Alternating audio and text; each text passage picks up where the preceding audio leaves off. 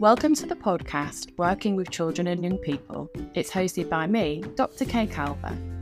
In each episode, I will be joined by a special guest to explore different career options relating to working with children and young people. We will also explore current issues facing the sector and offer top tips for achieving your desired career. This week, I'm joined by Tim, who has secured a job as a kindergarten teacher in China, working with 3 to 4-year-olds.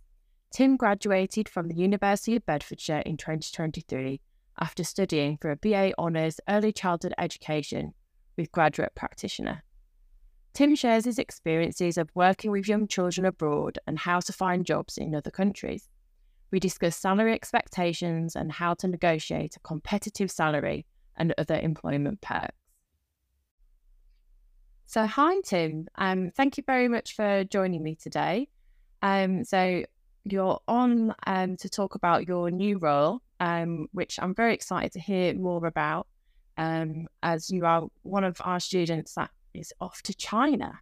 So would you like to tell us a little bit about what the job is and what that's going to involve? So it's the title is kindergarten teacher. It's working in a school in a city called Wenzhou, which is like on the east coast, a bit south of Shanghai. And yeah, I'll be working in like a class where maybe, I think they said it's between 15 and 20 children, and I'll have Chinese teachers in there with me. And yeah, it's basically like just working as a kindergarten teacher. That like the lessons are quite soft, I believe. The children are going to be ages like 3 and 4. So it's age groups that I've got like a lot of experience working with. So it's quite similar then to like a nursery or like a preschool in our country then, if people are kind of familiar with the kindergarten system. So there'll be age 3 and 4. So your kind of role is a bit like an early years teacher, would you say? Yeah. Like there will be lessons, but the lessons are quite broad, and the desired outcomes are quite soft. It's probably kind of, you said earlier when we were talking about it before that it does mirror the EYFS. So I'm guessing it's a system that's still based on kind of learning through play. Yeah, that particular nursery follows the EYFS framework. I'm not sure like how strictly they follow it. I guess I'll find out when I get there. But yeah, they said that like because there's sort of like the idea that like Chinese parents and Asian culture is very like strict with learning even at a young age. But I think there's sort of an influence of like Western ideas and things like that are changing that slightly. But yeah, the individual parents might be different. Yeah, it's I guess as well, it's kind of like they're going to that particular kindergarten. The desired outcome is to learn English, rather than like maths or whatever like that. I think like from what I know as well, I think I can talk with the parents quite well and like sort of respond to them by saying that just by being in this environment, they will pick up language and stuff like that. Yeah.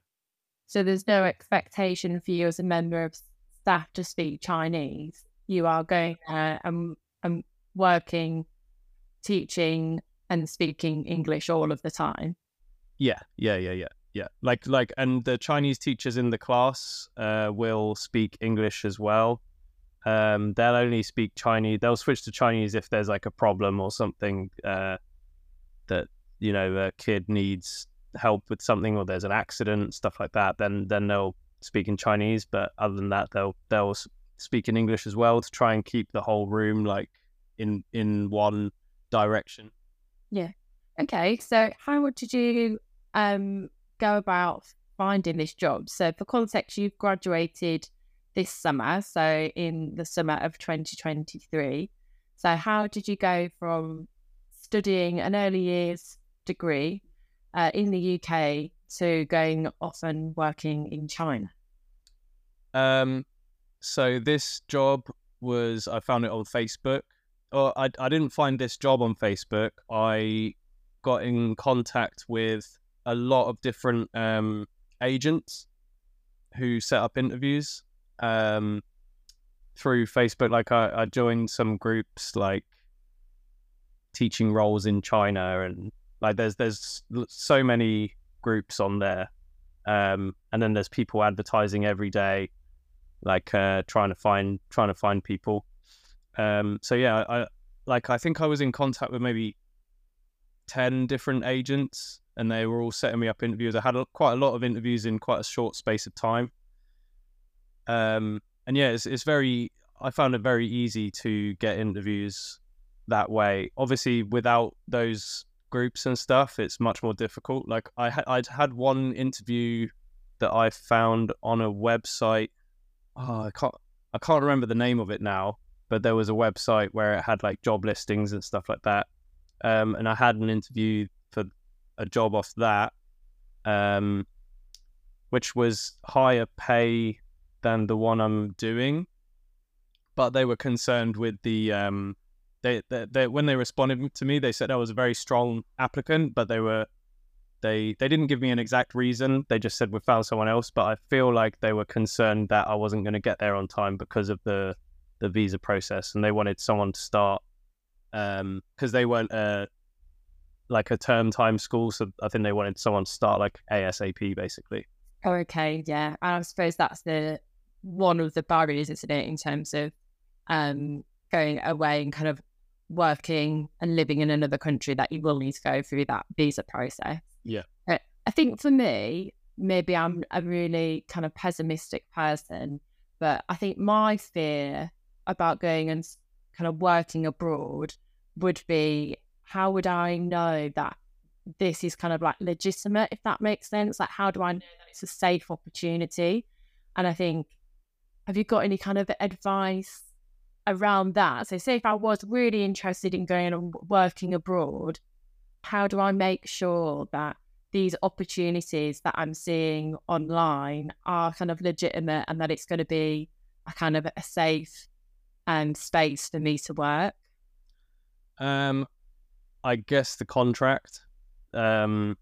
Just making sure that you have a contract, and because I think a lot of countries and a lot of opportunities in China as well might not be. I don't want to say not safe, but like there'll be the majority of schools will be legitimate, but there might be one or two where like they're not paying tax or something, so they want to, not give you a real contract, and then you never know what's going to happen. But I'd say that the majority are legitimate schools. Like look online. You can with China, you can get an app called WeChat, and that is kind of like their messenger app. But you can search up schools on that and see like what they're putting as their public face and things like that. So you can kind of get an idea of, is this school like having a public face, like, or stuff like, or are they trying to hide themselves, stuff like that.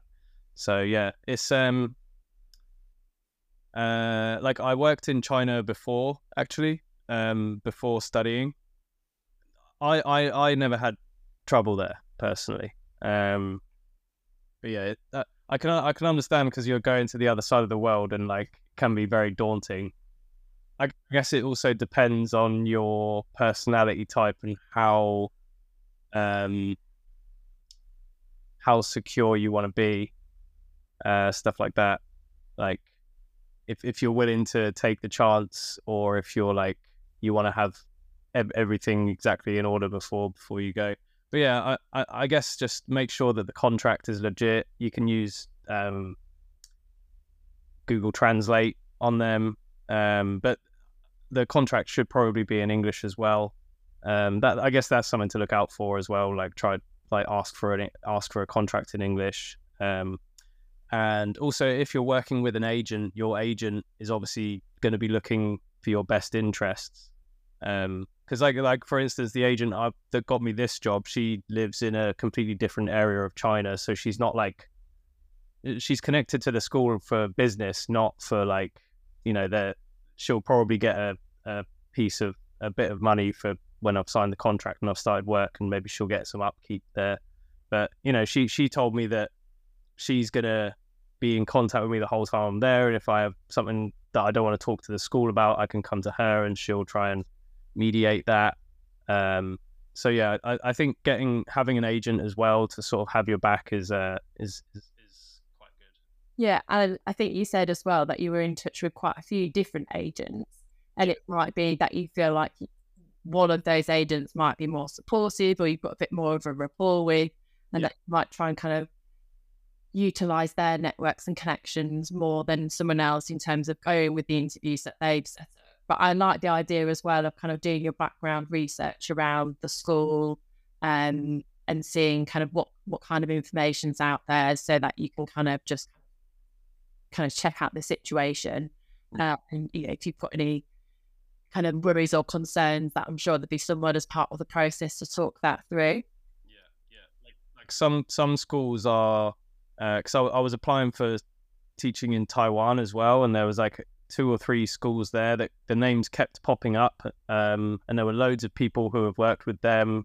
So it's obviously like, in that situation where there's a lot of people who have worked with the school, there's a community of foreigners who have worked there, so you can reach out to them and ask them questions, and most people are happy to respond with a few messages. So you can sort of like get a feel for how legit something is. And also, like, I didn't get the same experience in China, but China's a much bigger country. But you can always ask the school, because a lot of schools will have a few foreign teachers. Like the school I'm going to work at, I think they said they have like 5 other foreign teachers. So again, if you download that WeChat app, you can ask the school like, oh, could you give me a few of the foreign teachers' WeChat address, and then you can talk to them directly and ask them some questions, things like that. Oh yeah, that's a really great idea. And I suppose even using like professional networks like LinkedIn and being able to find people through those kind of platforms that might have worked at different settings, and asking them questions about what their experience has been like. Yeah, that'd be really great. So in terms of the kindergarten teacher role, what were the kind of qualifications or experience required as part of like a person's specification?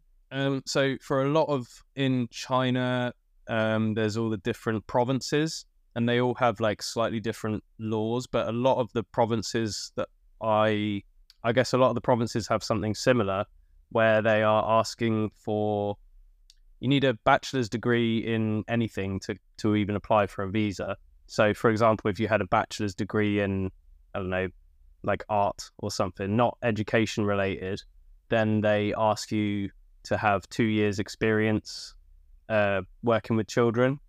But if you have a bachelor's degree aimed on education, then usually that's enough.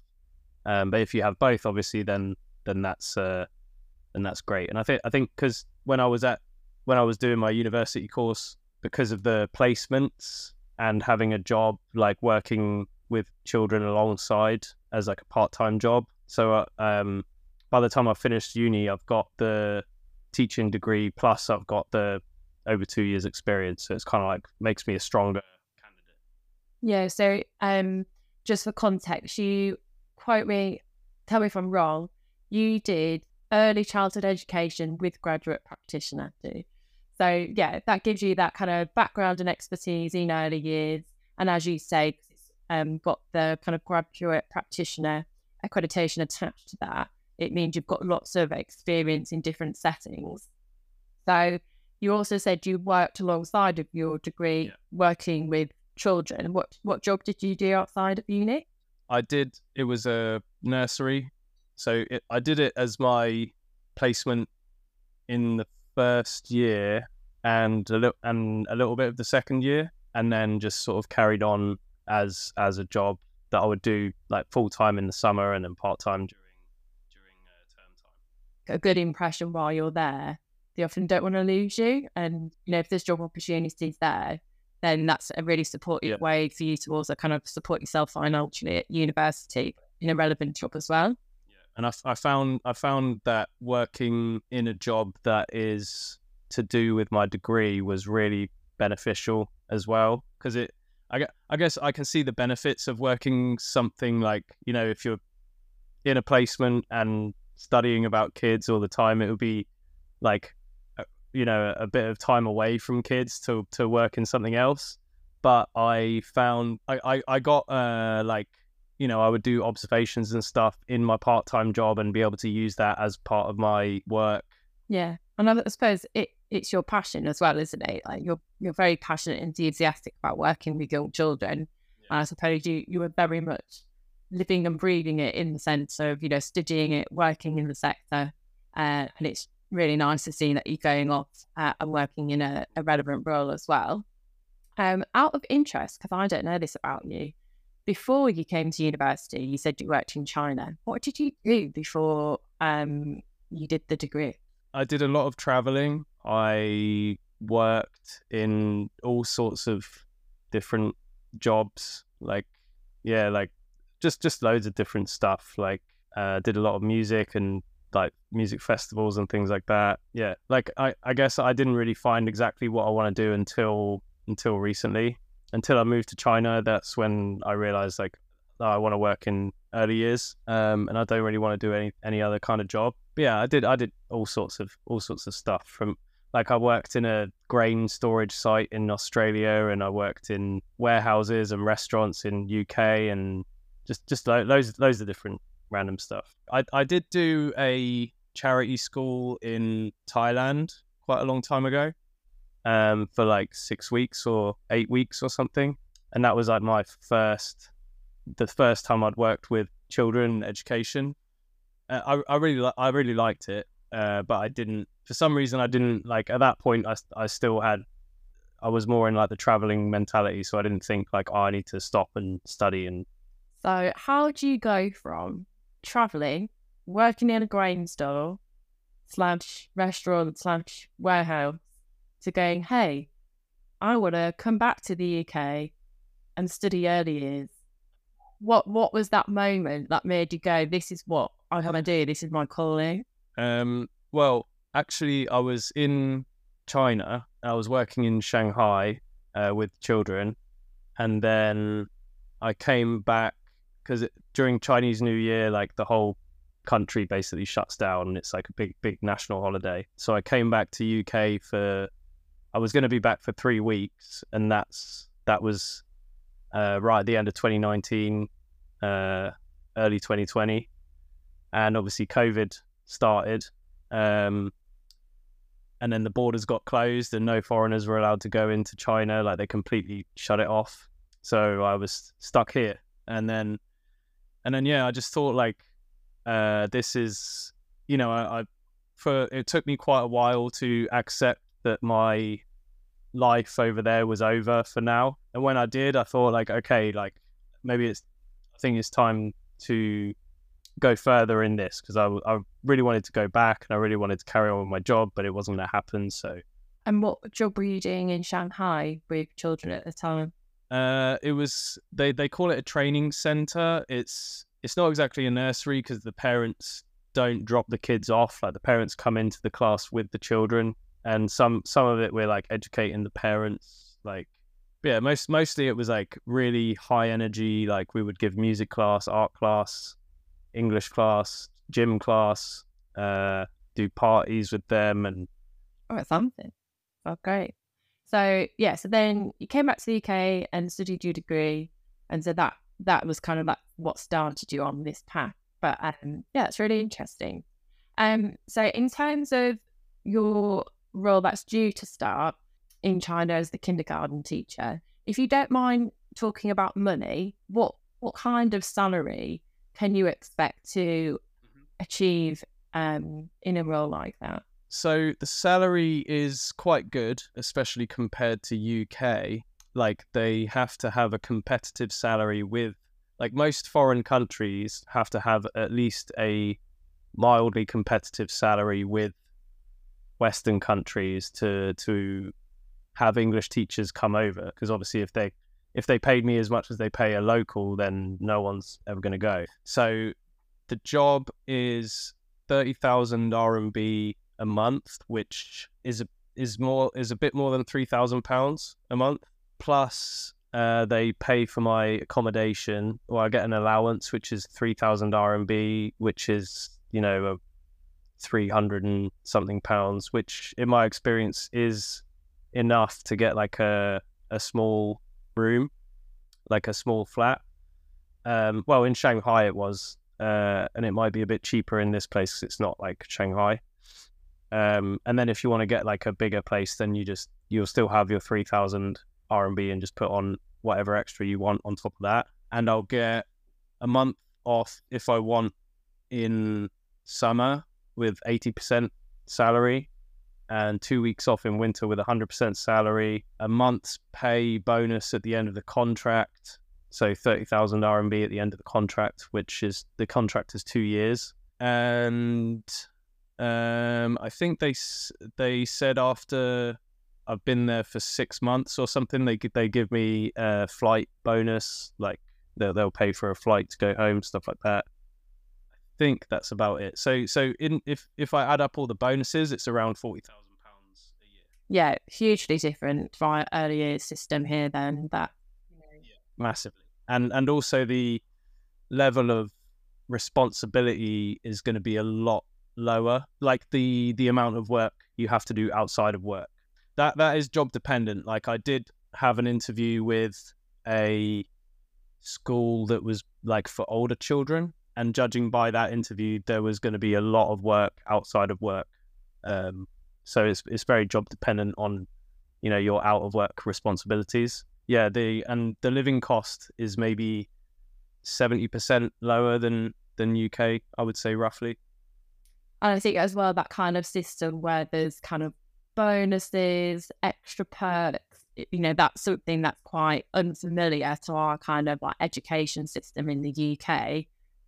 Now, I suppose it's kind of more reflective of like, would you class it as like a private school system that you're going to be working within? Yeah, it's a private school that I'm working with. So I think, if anyone was interested in studying abroad, then that's a really good opportunity. Personally, I know quite a lot of people that have gone and worked and kind of taught abroad for a number of years because the salary is a lot greater, and use that as an opportunity to save up money and also have an amazing time travelling around. And then kind of coming back to the UK with like a bigger savings pot if they want to kind of settle down and buy a house here, because let's face it, life is incredibly expensive, especially if you want to get on the property ladder. So how you might know the answer to this, you might not, but how do you imagine the future for you? So like, do you think you ever will come back to the UK? Is that like your long-term plan, or is your plan you seem to have a real love of China? Can you imagine yourself always being there? To be honest, I don't imagine living in China permanently. It's a really good place, and it's, the food is really good, the culture is really cool, people are nice. But something tells me I won't be there like long term.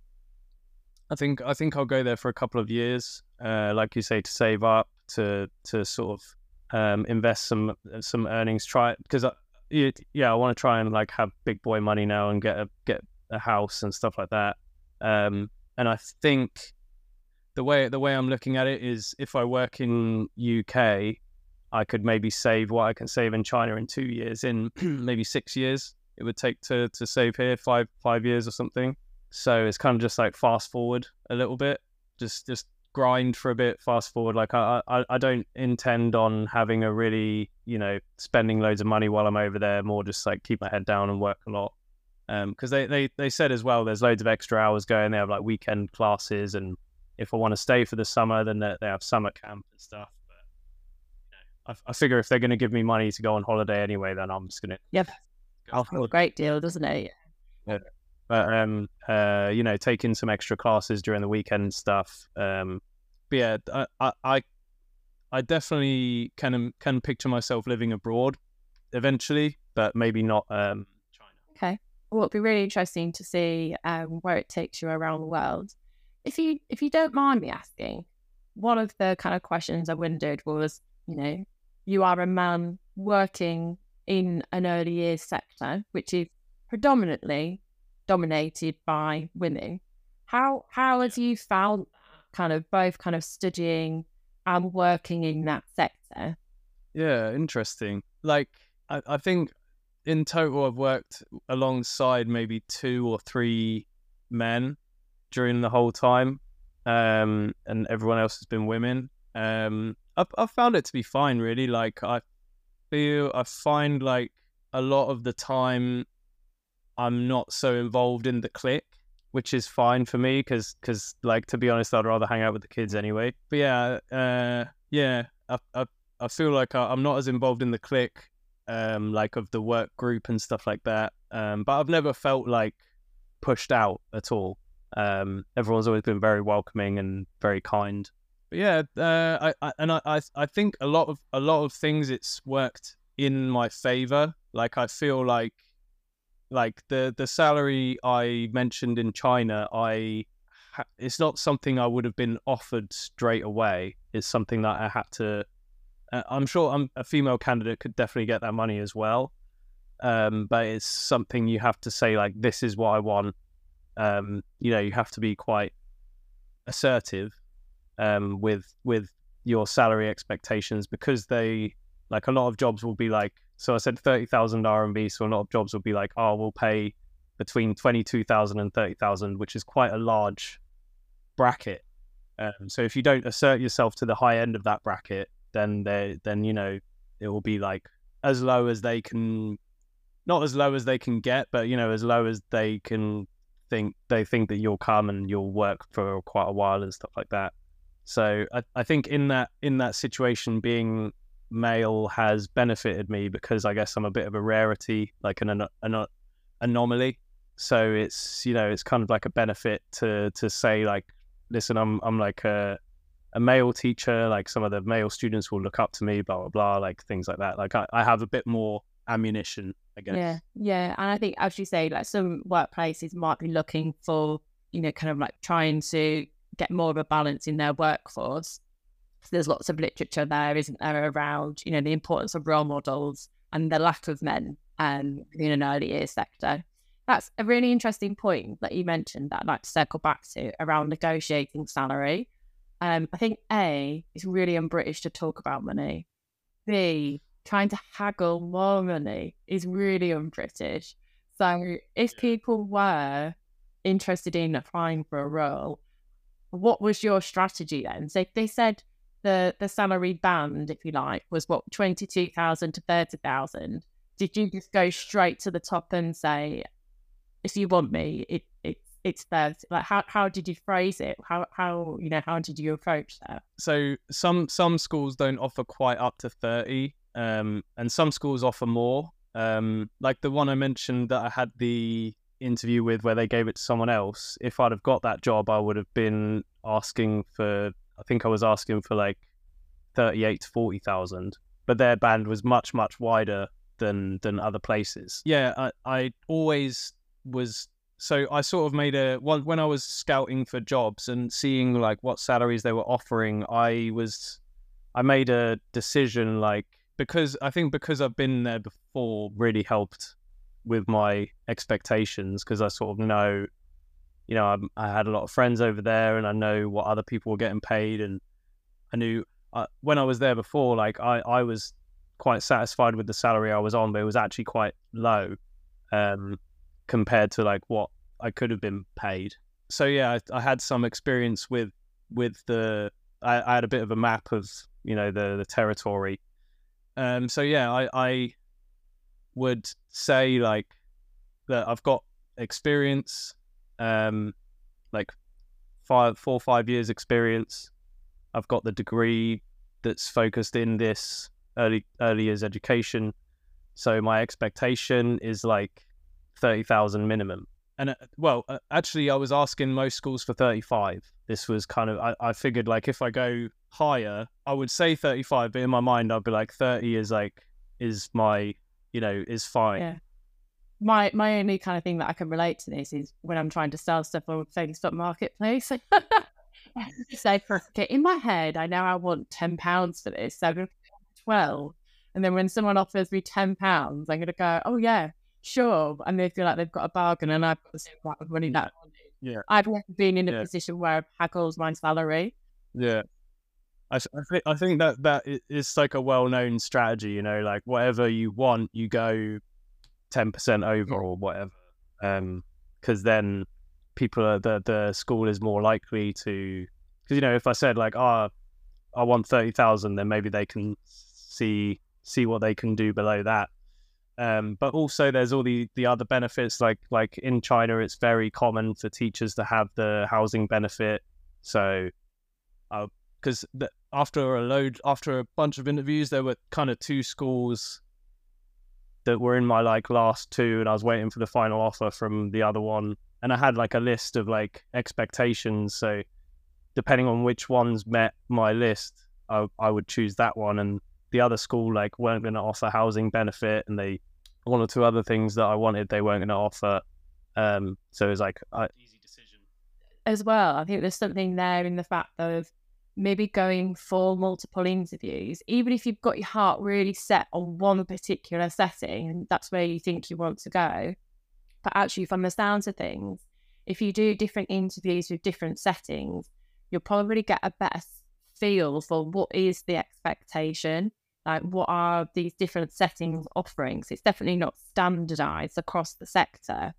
I think if you've got better knowledge and understanding of what kind of salary, extra perks and benefits you might be able to get, you can go back and say, kind of with much stronger conviction, no, this is what I want, because I've been offered this somewhere else, and I think it gives you a bit more power in terms of that negotiation because you're more kind of clued up about it.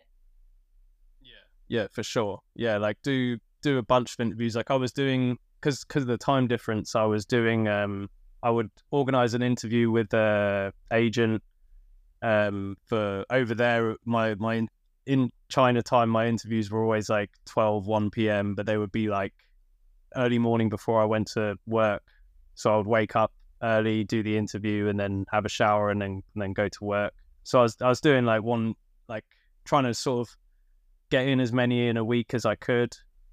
Just yeah, like you said, like I feel like the more different places you contact, the more, because you can have an interview with somewhere and it was really nice and you can kind of have your heart set on it, but if you're going all the way to the other side of the world and all that, you kind of want to, like, I feel I want to get as much as I can, because it's a big, you know, it's a long journey, and there's, like, for me personally, I've always done a lot of traveling. I did a lot of traveling alone, so I'm quite used to sort of going to an alien environment and not knowing anyone and all that. It doesn't really faze me that much.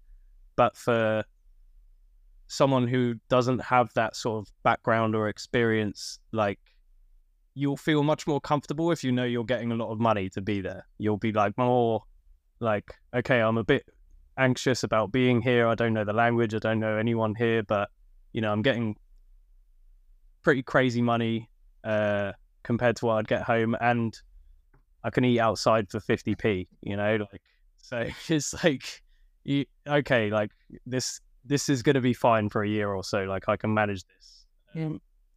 Okay, so I feel like you've offered loads and loads of like top tips and advice, but if I was to ask you to try and capture like your kind of learning and kind of experience so far, if someone was interested in going to teach teach generally, teaching early years in China or elsewhere around the world, what kind of 3 pieces of advice would you give to someone interested in a role like that? I guess find out what the sort of social network of that country is, and then get on that and try and get in contact with some people. Because like for example, in China, if you're talking to the school, obviously you might always have the feeling that they're trying to sell you because you're the product and they're trying to buy you, I guess. So they're trying to, you might not be completely trustworthy of everything they're saying. So try and contact some foreigners over there so you can have a little conversation with them.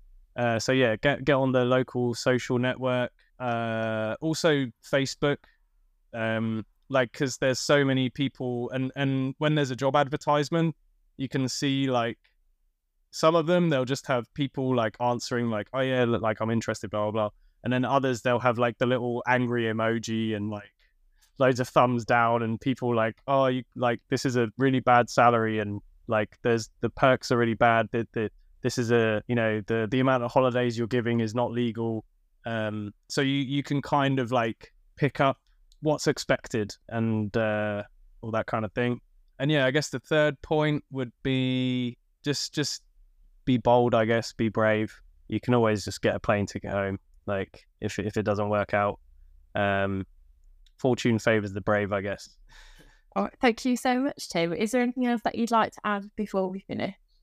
No, I mean, I have a lot to talk about, but obviously there's a limited time, so no, I guess that's it. Yeah, if anyone listening to this needs help or anything, then they can contact me, and I'm happy to talk to them when I've got time. Lovely. Thank you so much for that offer of support. Thank you very much, Tim. No worries.